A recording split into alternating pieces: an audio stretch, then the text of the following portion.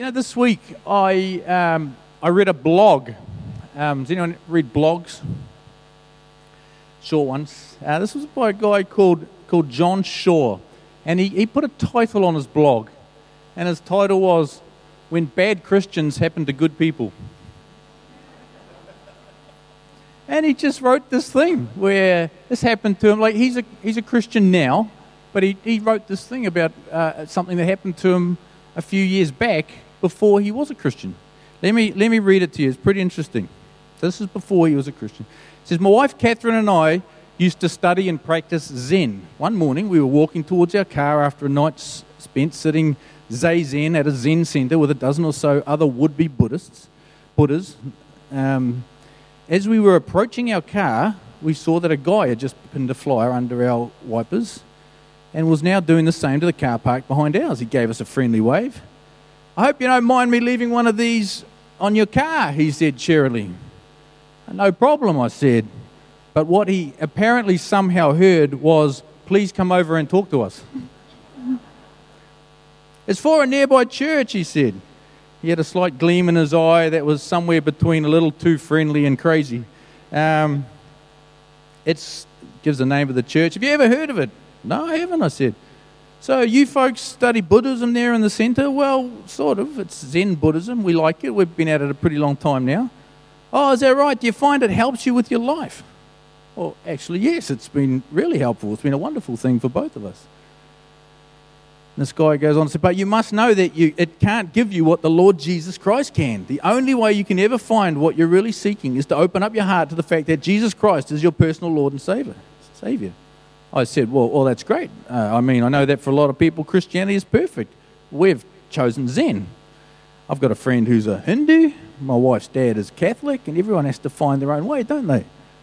And this guy said, 'Yeah, but there's only one true way, friend, and that way is through Jesus Christ.' And Christianity is a really sound option for sure,' I said, and he stepped toward me. 'It's more than just an option, it's the only way. Anyone who doesn't repent of their sins and declare the Lord Jesus Christ as their personal Savior is lost to the flames of eternal hell.' I felt a tight ball gathering in my stomach. With one hand on my door handle, I smiled over the top of the car and said, 'Well, that doesn't sound like much fun. I hope that doesn't happen to me.' And he goes on to say, nothing like a little Final Destiny humour to lighten the mood when you're being accosted in the street by a Christian zealot in an orange baseball cap. 'Oh, it will,' the guy says. 'It happens to everyone who chooses but the one true way.' And then I made the mistake I often do in life. I started talking too much. Look, I understand that Christianity works for you, and I think that's outstanding. Your life must be so rich because of your faith, but must Christianity be the only way? Can't there be other good ways for people to know and experience what you call God? Does everyone who chooses any other way but Christianity have to be wrong?' He smiled and shrugged. 'Hey, I don't make the rules. You can fight against it all you want, but the fact is that Jesus died on the cross for your sins. The cost of not accepting him as your Savior is the eternal damnation of your soul.' I pulled open my car door. 'Well, I guess I'll just have to hope that you're mistaken,' I said. 'Oh, I'm not, buddy.' He raised his voice a notch. 'But you are. Both you and your wife are condemning yourselves in the eyes of the Lord by engaging in sinful idolatry.' 'All right, I'll bear that in mind. But actually, there aren't any idols in Zen, but I see what you're saying,' I said, 'and thanks for sharing. Have a good day.' As I closed my door, the guy moved in front of my car. He held up his hand like he was halting traffic. He said, 'Stop what you're doing. Let the Lord into your heart. You please the devil with your sinful ways.' I started the car. I'm wondering if I'm going to have to run this guy over. 'You're lost,' cried the guy. But he also demonstrated that he hadn't lost all touch with reality by stepping away from the front of our car. 'Repent,' he yelled from the curb. 'Accept the Lord. Turn your back on the devil. Rid yourself of your sin.' I slowly pulled the car out and headed down the residential street. 'Well,' said Catherine, 'wasn't that special?' And then the guy says, 'Can you imagine being God and looking down and seeing that? I wonder what Jesus thinks when he sees stuff like that.' And his wife Catherine says, 'Maybe he thinks that I should become a Buddhist.' Or maybe Jesus thinks, 'I need to get some new salespeople. People aren't totally rude and intrusive, and people who don't think that the way to attract people to me is to scream insults at them.' Mm. You know, he goes on to say towards the end of this article, he says this, you know, that Christian guy with the flyers and the orange cap, he meant well. That he meant well is not in question. And he was telling some truths there. But instead of attracting my wife and me to Christianity, he repelled us away from it. Because his evangelizing was grounded in a lack of respect. By proving that he had no respect whatsoever for our belief system, he proved that he could have no respect for us personally. And that can only mean that he did not and would not love us, since the best that love without respect can be is patronizing. He also eradicated any possibility of his loving us by driving us away from him. It's not possible to actually and truly love someone with whom you have no relationship at all. I mean, this is just a guy just writing of his experience, you know, and it's just one guy's experience. But, and let me tell you, you know, I read this and I know that there's been times in my life as a young Christian where I felt a little bit like this guy in the orange baseball cap, you know, and felt a little sad when I sort of thought about that, but at the same time glad that I've kind of grown up a little. And you know, the last 2 weeks we've been looking at angles on this whole thing of us as God's people sharing our faith, trying to help others to find God. Like it's what the Bible calls evangelism, what a lot of Christians these days call, you know, personal witnessing. But I know it can be a challenging topic. I mean, it could be worse. We could be talking about fasting. But it's a tough topic. And, you know, it can be a tough old world out there when you believe in God. And a lot of people, they look at Christians, they look at the church and they say, you know, you're all just bigots, or you're all intolerant, or you just, you know, you look down on the rest of us. You're not living in the real world. You haven't switched your brain on. You know, you're weird. And we are a little bit weird. I mean, just look around, you know. Not the people in the front row here, or maybe just a little.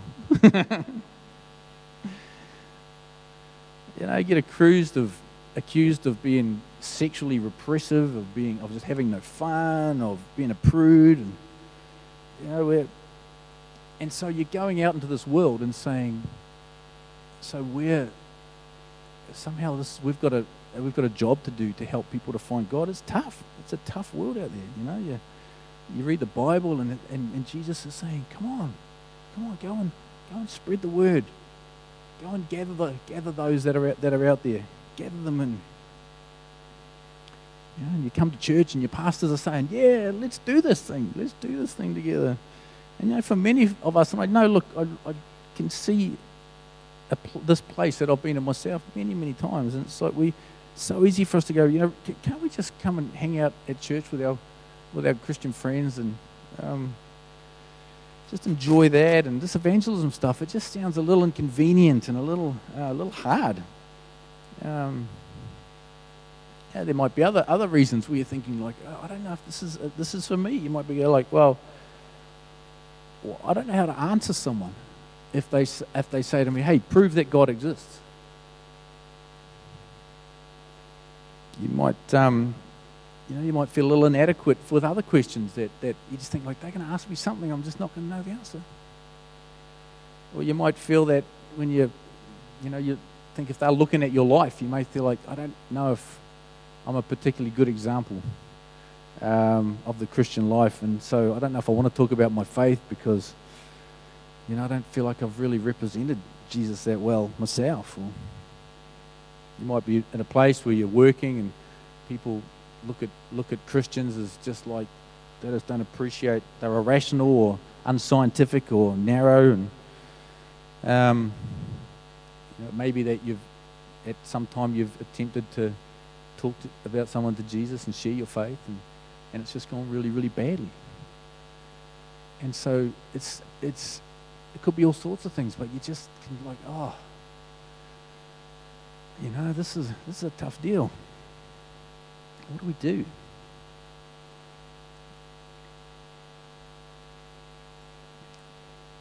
So what we're going to do today is we're just going to talk a little bit about sharing your faith without being a turkey. How's that sound? Sharing your faith without being a turkey. Put your own word in there, without being obnoxious, without being like the guy in the orange baseball cap.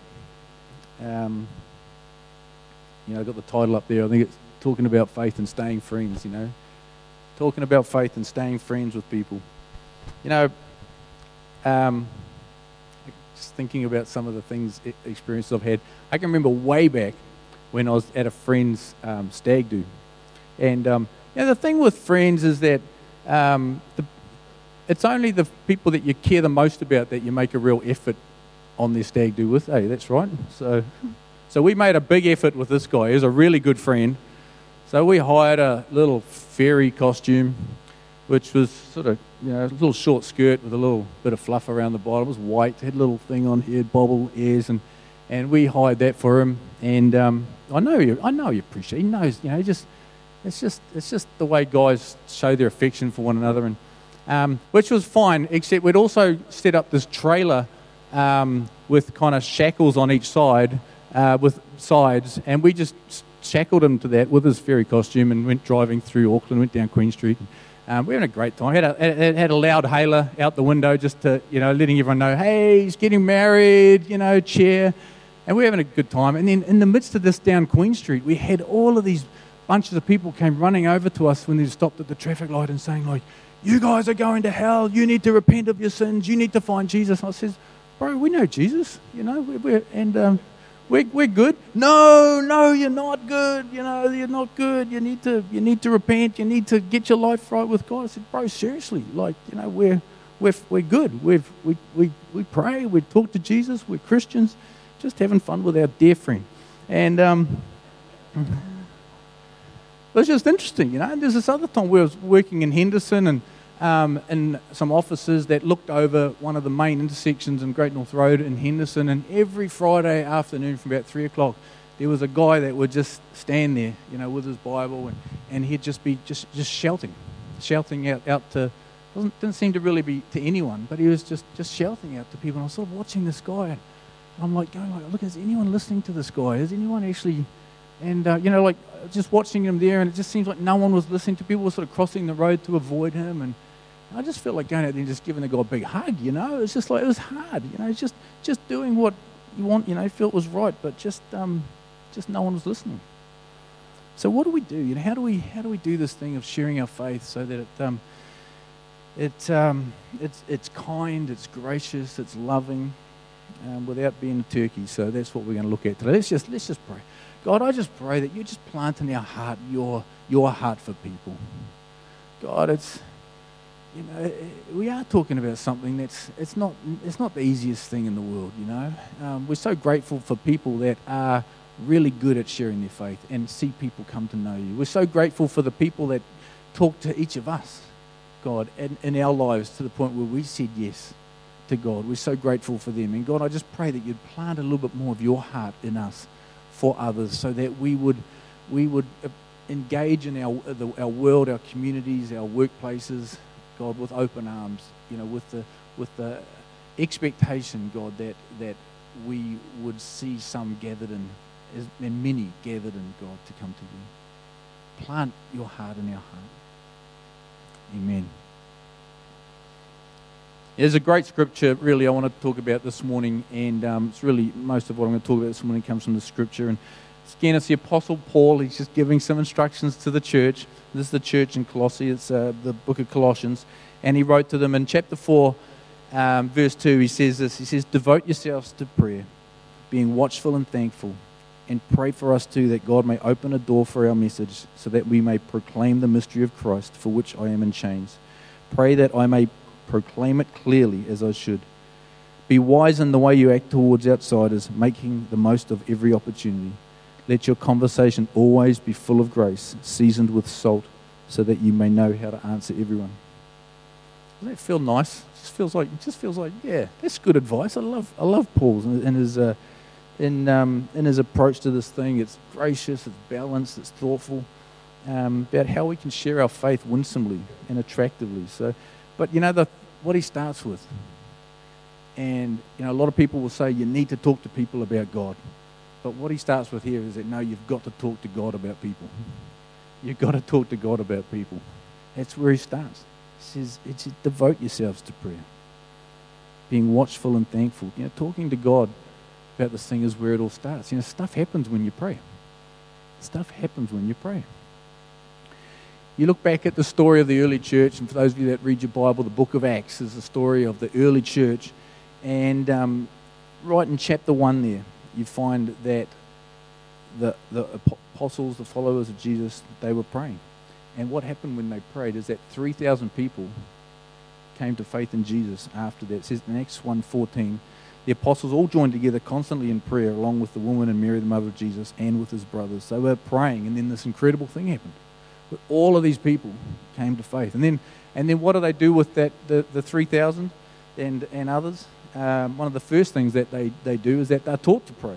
It goes on Acts 2:42, they devoted themselves to the apostles' teaching and to fellowship and to the breaking of bread and to prayer. They taught to pray. Prayer is... The New Testament is a lot of letters from Paul the Apostle and from Peter, the Apostle Peter, and to a number of churches that have been planted all around, Asia and Europe.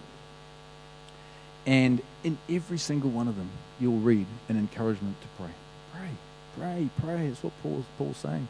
And, when you read what Paul's saying, it's like he's giving them a secret for why he's so effective in reaching people for Christ. He's saying it's prayer. It's prayer. It's just praying. And I know I said this a couple of weeks ago, but virtually every person that comes to faith, they'll be able to track someone somewhere where someone's been praying for them.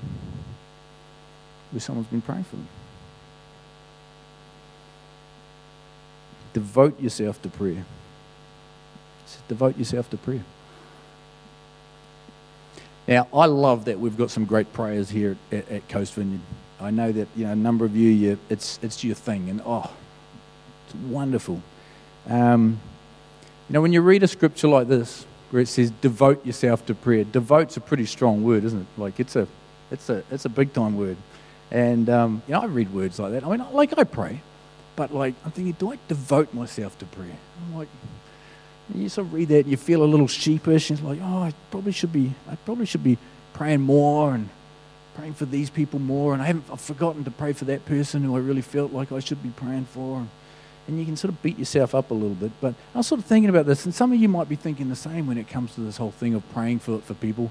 It's like, how about we do this? How about we don't beat ourselves up? But how about today we decide next week we'll pray a little bit more than we did last week. Does that sound like something we could do?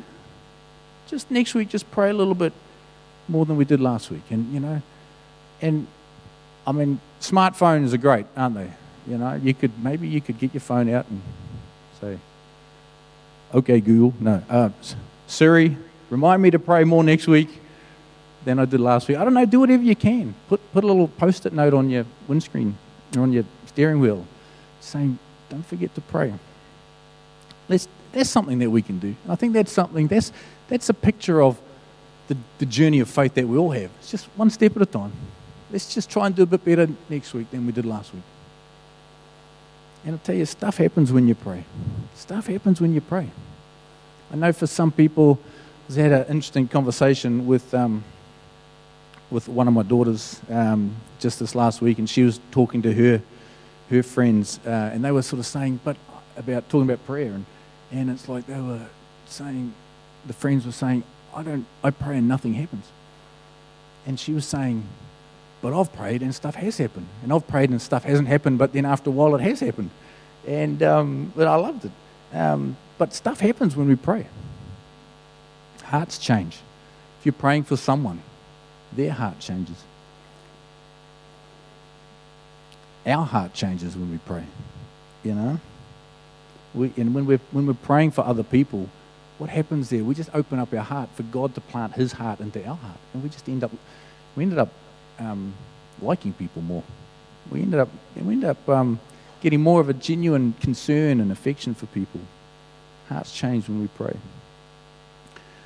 And then what Paul does, he talks to us about how we can then, how we can pray. Yeah, this is a great little bit of scripture, how we can pray for someone to find faith in Jesus. And he says, devote yourselves to prayer, being watchful and thankful. And there's a couple of things there. One is he's saying, devote yourself to prayer, just persevere. Just keep going. Just keep going. Have you ever thought about that? Have you ever thought like, this God who created the universe. I mean, I walked outside last night. It was quite a clear night, and you just look up and you just go like, oh man, this God is like, how does this all work? This God is incredible. That everything that is created has come from Him. It does my head in, to be honest. But I'm thinking, if this is the God that we pray to, He can do anything. So why doesn't He? Why doesn't He just do things when we ask Him to? Why doesn't He just do something right now when He can? I've seen Him heal people, like miraculously heal people, just like amazing. But then I've prayed for a lot of people and they haven't got healed. I'm like, come on, God, like why does that not happen? Why don't you just give us what we're asking for, God, first time round? Why don't you just do that? Just give us what we're asking for. Why does He want us to persevere in prayer? And I'm sure that there'd be lots of different answers there, but one thing that I'm sure of about this whole thing is that perseverance changes us. Like He's wanting to do something in us. Often we feel like the thing we're praying about is there's this issue out there that we need sorted out, but God's just wanting to do something in us. And He just wants us to push in prayer, and as we do, He sort of chips away at our own heart, reshapes our heart, fixes stuff in us, our perspectives. So it's important. You might be thinking that God needs to fix your spouse. And God's thinking, no, I need to fix you. You might be thinking like, God, you need to give me a better job. And God might be going, I need to work on some of your identity issues. So, if you are someone who prays and you're feeling like, why is this not happening? Why is nothing changing? Maybe a good question to be asking God is like, God, what are you wanting to do in me? What am I not learning that you're wanting me to learn? What does He want to teach us? What needs fixing inside me? So perseverance changes us. So Paul's saying, devote yourself to prayer, so persevere. But he's also saying to do this with watchfulness and thankfulness.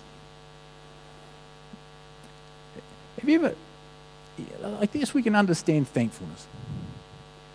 We can appreciate it's good to be thankful. What's the deal with this watchfulness thing? Why is he saying be watchful and thankful? And you read through the Bible, Jesus used to say this quite a bit. He wrote a couple of things down here. Mark 13:37, he says, what I say to you, I say to everyone. Watch. When Jesus was in the Garden of Gethsemane, which is the place he was in when he was arrested before they crucified him, Jesus said then, he said, watch and pray so that you will not fall into temptation. The spirit is willing, but the flesh is weak. He'd say that often. He'd say, watch. Watch.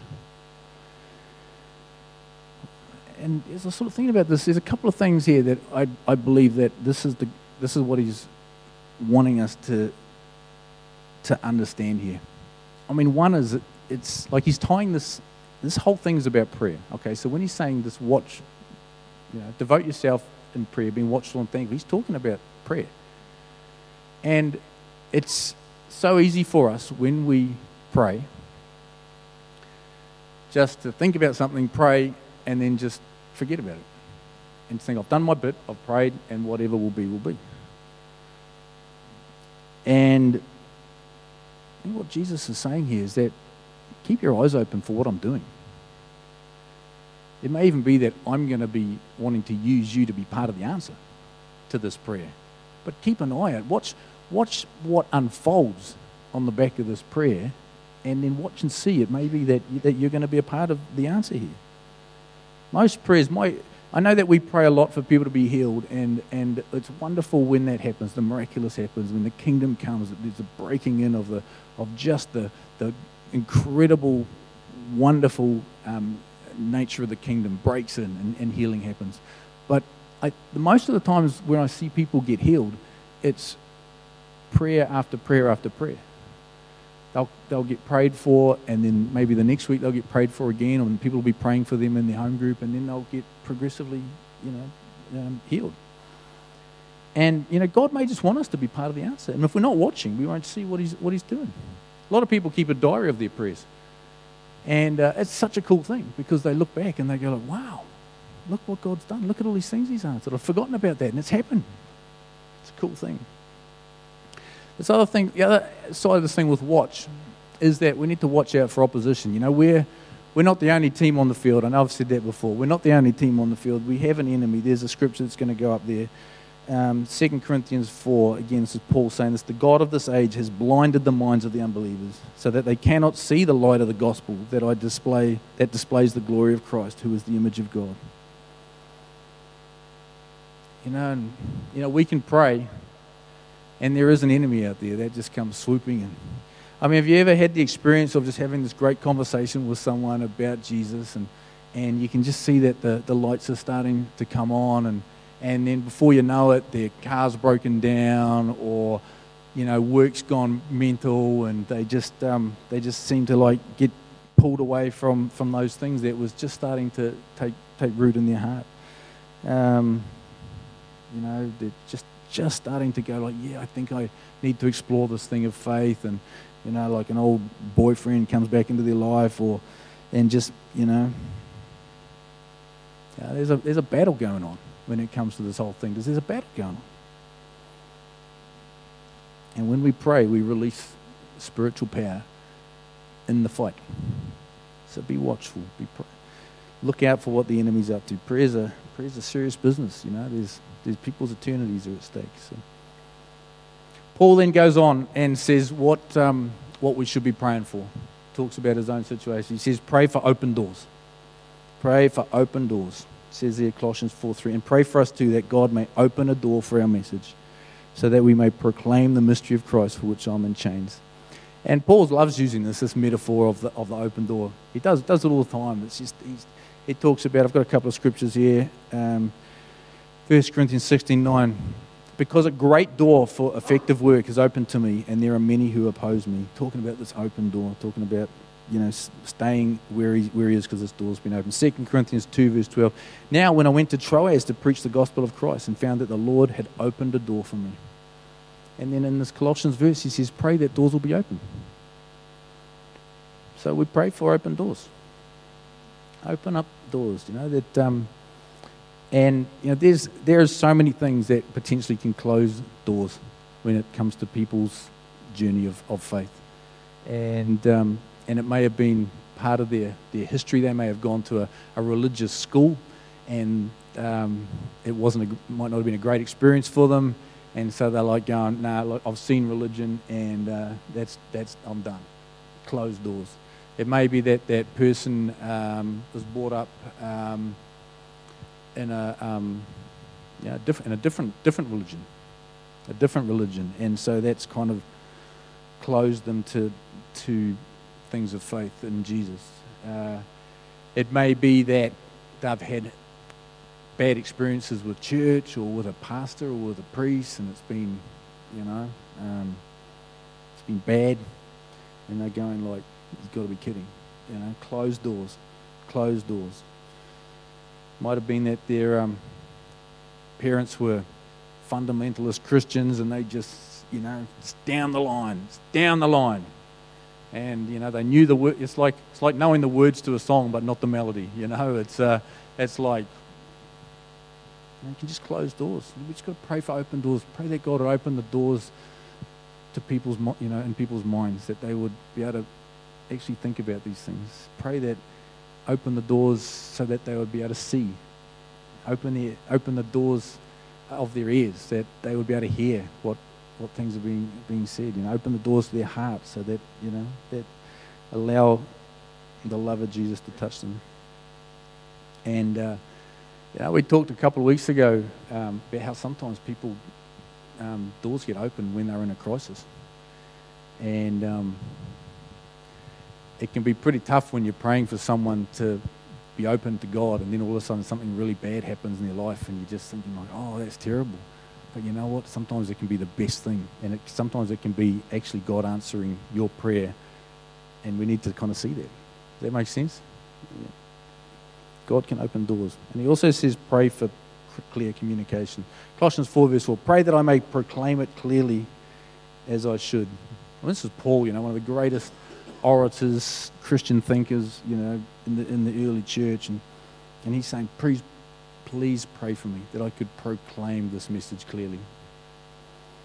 C.S. Lewis is, as you know, one of my favourite Christian authors, and he wrote a series of essays that got sort of put together into a book called God in the Dock. And one of the things that he says in that book is that if we're going to communicate our Christian faith, we have to learn how to translate words, especially religious words, into a language that other people can understand. Smart man, that guy, C.S. Lewis. And that's a great, anything that you read of C.S. Lewis. If you're someone that loves to read, grab some C.S. Lewis books and, plant some good stuff in your head and your heart. But, you look at today, if you talk to people, like if we all went out this afternoon and whoever we bumped into, whether you're getting a pie for lunch or you bump into your neighbour over the fence or, and church is not part of their world, if you said the word Christian to them, it would mean different things to so many different people. Now, a lot of people would not understand Christian as I have a personal relationship with Jesus Christ, and that has made a real difference in my life. They wouldn't think like it means that I am choosing to look at Jesus and to follow him and to live my life on the basis of how he is calling me to live and to obey. So we've got to make our message clear, and All right, so we've talked a little bit about speaking to God about people. Let me just finish up with this second little burst here. We actually do need to speak to people about God. But again, Paul's just so helpful when he talks about this. He says, Colossians 4 verse 5, be wise in the way you act towards outsiders. Make the most of every opportunity. And so Paul's saying, be wise, but be urgent. It's so translating being wise is just don't be a jerk. Okay, it's you've got to be tactful and thoughtful and sensitive but he's also saying that it's not so wise that we say absolutely nothing. There's a little bit of urgency in this, and some of us may have aging parents or grandparents or and we don't know how long we've got to talk about these things with people, and so it's important that at some point we actually do say, hey, have you thought about these things? Wisdom and urgency. It's a bit of a tightrope that we've got to stay on. But Paul gives us some help again about how to talk about this thing. He says, speak graciously and attentively. He said, let your conversation be always full of grace, seasoned with salt, so that you may know how to answer everyone. You know why people think that you're a jerk? I'm sure people don't think you're a jerk, but just in general, we're just talking generally here, all right? Is when you talk to people from this a perceived place of superiority. When people, it doesn't matter what they're talking to you about or where, what situation you're in. If people talk to you like, I've got it going on and you haven't, talk down to you, and just treat you like you're not as good as me, then they'll think you're a jerk. And that's what, when Paul's talking about it here, he's talking about the way that we speak. He's saying just don't be a jerk, just come alongside people. That guy in the orange cap that we heard that story about, like a sincere guy, but just had this, it just pushed people away. It wasn't helpful at all. It just wasn't helpful. We need to come alongside people and go, you know what, I haven't got things together, but, I've found Jesus. And it's good. It's good. It's good. It's just a fellow broken sinner talking to other fellow broken sinners. And talking about how much we needed God's grace and forgiveness and His love, and still do. And it's good. Paul talks about it being seasoned with salt.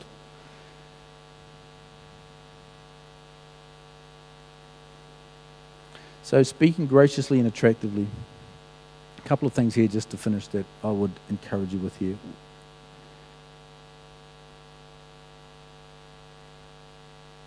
Paul's, when he talks about how you may know how to answer everyone,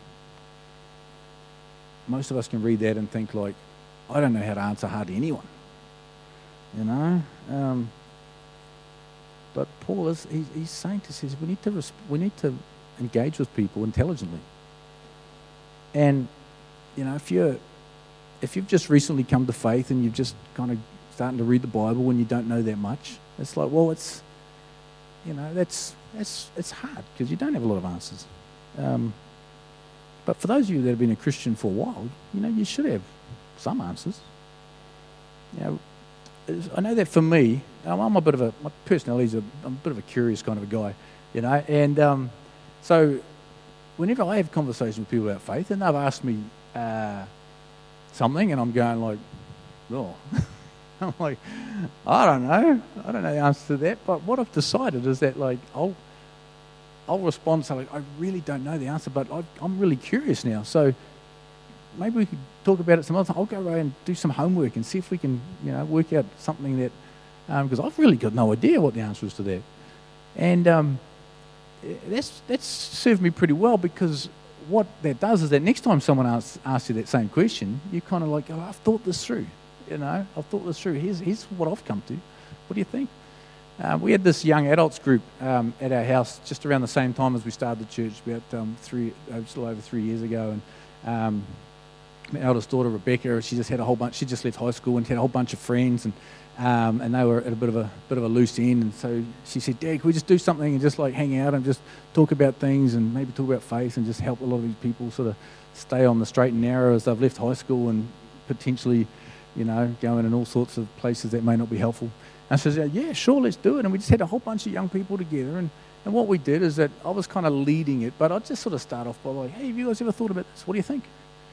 And they'd just bounce around all sorts of ideas, and some of them were great and some of them were not so great and some of them were outright wacky, but we just let them talk. But at the end, what I'd do, maybe just for 5 minutes, I said, like, here's some things I've learned, and I said, like, take these away and ponder them. And I just dropped them into the conversation. And these young people, they just found this really helpful, really helpful, especially as that they're in this interesting time in their own journey of faith. And I just would encourage you to perhaps do the same. Every time you've got a question about stuff, I mean, Mr. Google really makes you smart, It's like, I know that when I see you guys when I'm speaking and you've got your phones out, I know you're not texting, I know you're just looking something up and just like checking something with my message. That's righto. Yeah.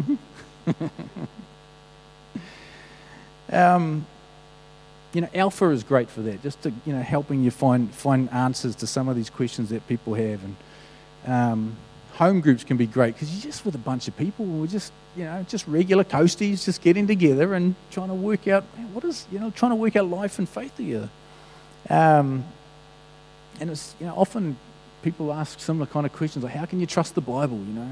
How do you know God is real? And if God is real, why is there suffering in the world? And, all of these questions you've probably heard a lot. And why do Christians say that Jesus is the only way to God? There's a couple of books I'm just going to throw up onto here. If you're someone that wants to, have answers at your fingertips and you're into reading, there's a couple of books. There's a book called Searching Issues, which was put out by Alpha. There's a book called Intellectuals Don't Need God and Other Modern Myths by Alistair McGrath. And there's also a couple of books by Lee Strobel called The Case for Christ and The Case for Faith. And if you're thinking, you know what, I want to get better at this thing, and but I would love to just feel a little bit more confident going into it, grab some of these books. Just have a bit of a read. Making the most of every opportunity, responding intelligently, but also responding personally. You know, just talking about your own story, what Christ has done for you. You know what? I've got a great role here at Coast, as pastor, I hear so many of your stories about what God's doing in your lives. And you know what? I tell other people about your stories. Well, I've got my own stories, but it's just cool to be able to hear, and it's not just me that's happening. It's like, let me tell you about this, and let me tell you about this person here that was going through this hard time. Let me talk about this person that was that God just miraculously provided for. They were praying for this house, or they were praying for this job, or and it's just, I'm telling your stories all the time, and about healings and changed lives, and you know what people that aren't people of faith often say? They say, "Wow." It says, like, perhaps you could say a little prayer for me. It happens. They don't really believe, but we pray, and so share personally, share what Jesus has done. So let me just leave you with this. Wouldn't it just be wonderful for us as a church, as we sort of think back and with gratitude to, like, when someone actually talked to us about Jesus and journeyed with us to the point where we said yes, and we've had these experiences of God's goodness. Wouldn't it be great if we just fire this up a little bit more in our own lives and in our church? And I know that for many of you, the most courage you've got is to just say to someone, "Hey, why don't you just come along on a Sunday?" And you know what? I love that, because, people come along here on Sunday, and you may be here this morning, you may not be a person of faith, but look around, we're just a bunch of regular people trying to work out this whole thing of life and faith together and working out God together. We're not too weird, just a little bit weird, but communion's a little bit weird, when you think about it, But it's kind of cool, but it's kind of a little weird as well, It's like just a little bit of bread, but it is cool because it's remembering the death of Jesus. Speaking in tongues, now that's a little weird. Well, we won't go there. So let's fire this up, Why don't we be people that can share our faith like Paul encourages us to, share out graciously and attractively and winsomely and humbly and intelligently, and for us to experience this joy of knowing that through our prayers and through our conversations that we're actually helping people come and find this life abundant and life eternal in Jesus. Why don't we do that? Why don't we be that kind of church? All right, let's all stand together.